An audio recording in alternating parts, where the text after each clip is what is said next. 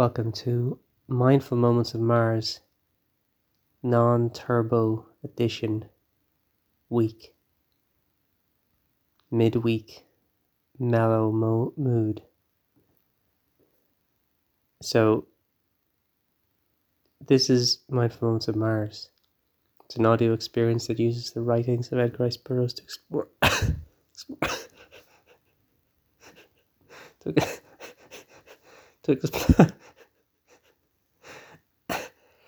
It's an audio experience that uses the writings of Edgar Rice Burroughs to explore mindfulness. And it's non-turbo week because initially it'd been planned that this would be turbo week, but that was put on hiatus because I contracted coronavirus. Do you contract coronavirus or do you contract COVID? I don't know. One of those happened, or both. I don't know.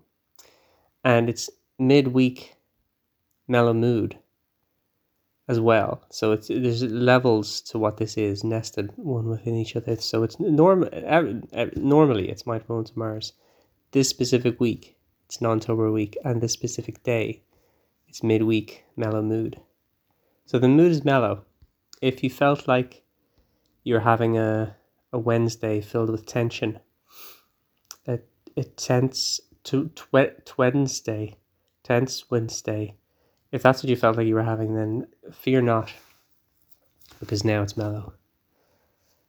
Through the power of an audio experience, it's now mellow. I'm going to continue reading Chessmen of Mars by Edgar Rice Burroughs. Gek is in the process of stealing Lud's body. He just murdered Lud, or assassinated. Lud is someone of a stature where you assassinate rather than murder.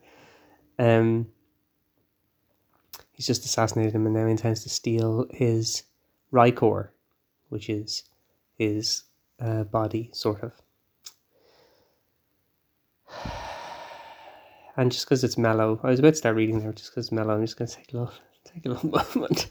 Okay, I've got this. I got it. Don't worry about it. Quickly, he transferred himself to the shoulders of the great inert hulk.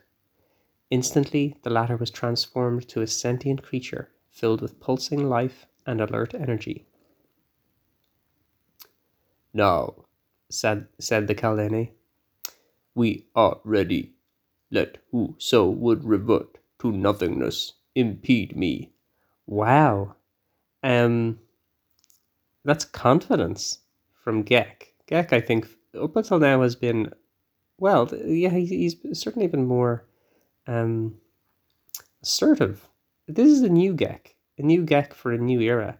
He's now saying that anyone who's going to get in his way will be reverted to nothingness. So, strong words from Gek. Even as he spoke, he stooped and crawled into the chamber beyond. Always a good look after making some very grand statement to just get down on all fours and crawl out of the room. While Gahan, taking Tara by the arm, motioned her to follow. The girl looked him full in the eyes for the first time. The gods of my people have been kind, she said. You came just in time. To the thanks of Tara of Helium shall be added those of the warlord of Barsoom and his people. Thy reward shall surpass thy greatest desires. Gahan of Gathol saw that she did not recognize him, and quickly he checked the warm greeting that had been upon his lips. Be thou Tara of Helium or another, he replied, is immaterial. To serve thus a red woman of Barsoom is in itself sufficient reward. As they spoke, the girl was making her way through... I don't know how she didn't recognize him from his very distinctive voice, but I don't think she did. As they spoke, the girl was making her way through the aperture after Gek, and presently all three had quitted the apartments of Lud and were moving rapidly along the winding corridors towards the tower. Gek repeatedly urged them to greater speed, but the red men of Barsoom were never keen for retreat, and so the two that followed him moved all too slowly for the Kaldane. No, now is not the time to be slowed down by pride about... listen, let's keep it mellow. This has been midweek mellow moods. It's kind of like a jazz thing, I guess. We're all in a jazz club together, midweek mellow moods. We're all sitting at tables that are uncomfortably small. You know, you might order like a couple of drinks and a little bowl for crisps or something, or chips if you're inclined to call them that. Um, Barely fit on the table. It's uncomfortable, but it's jazz. Everyone's clicking their fingers. Um, you know, and it's dark. Um, Assassin's Blades find purchase perhaps in the jazz club because it's so dark. It took a bit of a turn there, didn't it? Assassin's Blades in the jazz club. And that's the name of the jazz club, Assassin's Blades. Just to let people know that if they come in, there's a good chance they might be murdered by an assassin or assassinated by a murderer. I don't know which. I hope that's been mellow for you, all that talk of being murdered in the dark. Um, Probably won't happen.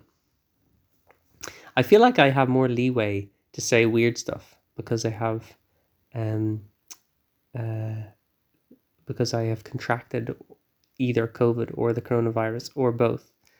Um, my understanding is that the virus is this little round guy with little plungers on the outside who goes around through coughs and sneezes and gets into your body.